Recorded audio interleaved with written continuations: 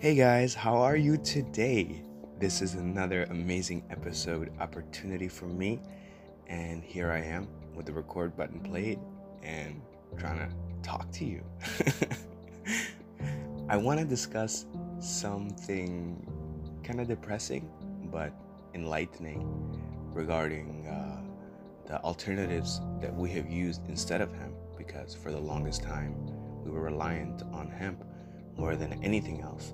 But recently we've taken a different road and let's see where it's gotten us. Alrighty. So this is about cotton. What is this substance, cotton? What does it do for us? It clothes us.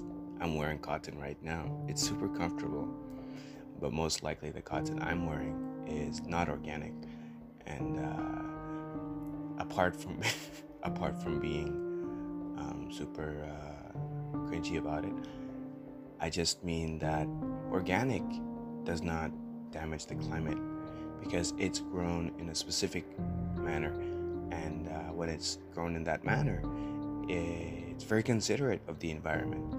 However, when it's produced how it's normally produced, it requires a ton of pesticide, a ton of herbicide. The amount of pesticide required has increased by 4 times, and this is a conspiracy with the companies that genetically modify the crops of the cotton plant, Monsanto, and they've engineered, so to say, they've engineered the plant to require more pesticide to survive.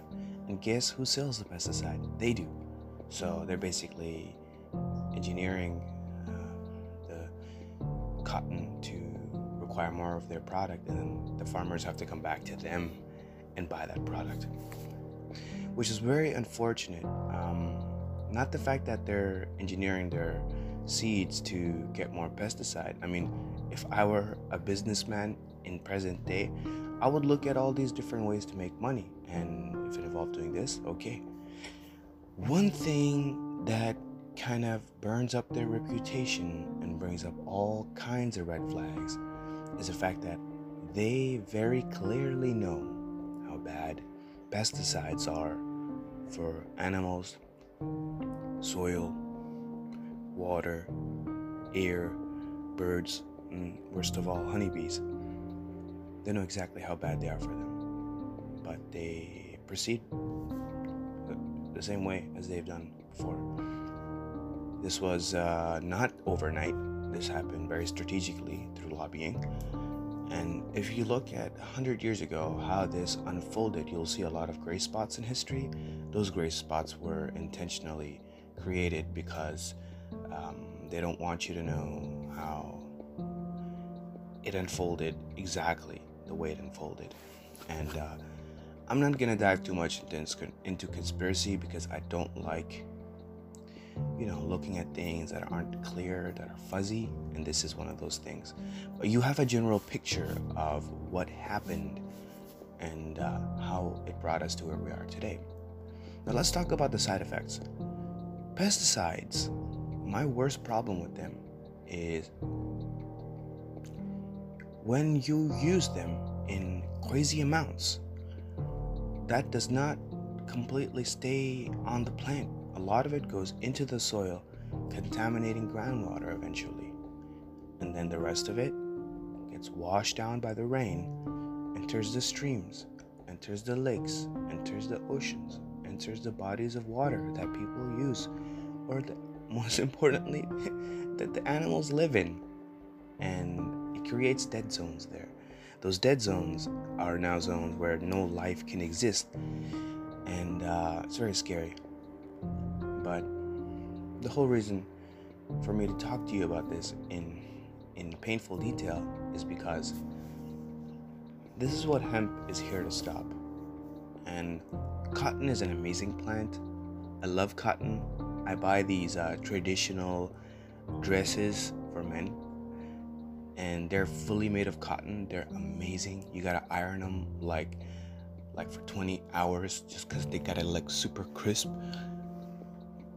However, cotton is awesome. I love to wear cotton, don't get me wrong. But my problem comes in is when it's mass produced and hemp is not even produced 1% compared to it.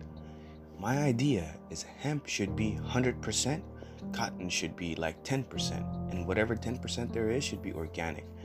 And that 10% will still be a lot, keeping in mind people in developed countries are the minority. So if you're in a developed country and you're listening to this on your smartphone, then touch whatever material you're wearing, most likely cotton, and you don't have to say goodbye to it. Don't be like, hey, I'll miss you, cotton shirt. You were good to me. And that's basically my message for today. And I'm hoping that you understood the value behind substituting hemp for cotton, because when you grow hemp, it does not require any herbicide. It requires very minimal amount of pesticide, and then most importantly, on top of that, it's gonna add value instead of reduce it. It'll remove heavy metal and toxins from the soil that might have been there from before, and it'll clean those out and leave the soil with better health, more power. And eventually, when you're trying to do this and mass produce clothes with hemp, it's not going to be a problem. You can clothe everyone on this planet with hemp and it won't be an issue. You won't be tripping. You'll be like, this is all right. I can do this. Mother Earth is happy. I'm happy. We're both happy. And it's got to be a give and take relationship, Honestly, the way this podcast is coming about, I think I'm doing miserable at this shit. But I'm going to keep going. And if you think I'm doing something right, tell me. If you think I'm doing something wrong, more important, tell me that. And I really appreciate it. Just keep it coming. The advice, the comments, I'll most likely be better at this once I get to week 2. But at this stage, I am rocky, and it is very obvious. My message is, let's reinforce our connection with hemp clothing. There's a lot of brands out there doing it. There's a lot of Australian companies out there doing it, German companies, and not enough Canadian companies, to be honest. There should be more Canadian companies doing it. However, it's a rising trend.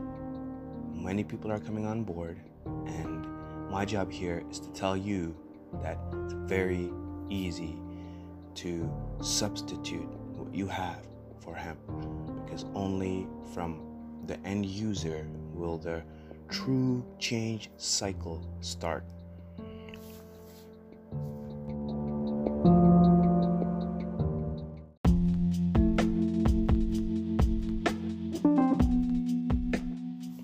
This was a wonderful experience to be able to use this platform and share that type of message with you guys. I honestly doubt that you made it this far. If you're falling asleep, wake up, you must be driving or something. Don't do this to yourself. I want us to leave this episode where when we are buying clothes online or when we are shopping at a store, just to think about the impact all those clothes, their production, their farming, all that had on the environment. And it's very bad. It's just information that's hidden, and the longer it stays hidden, the more scarier it gets. So let's spread awareness about this, and most importantly, let's make the switch ourselves. Thank you so much, guys. Take care. See you in the next episode. Peace out.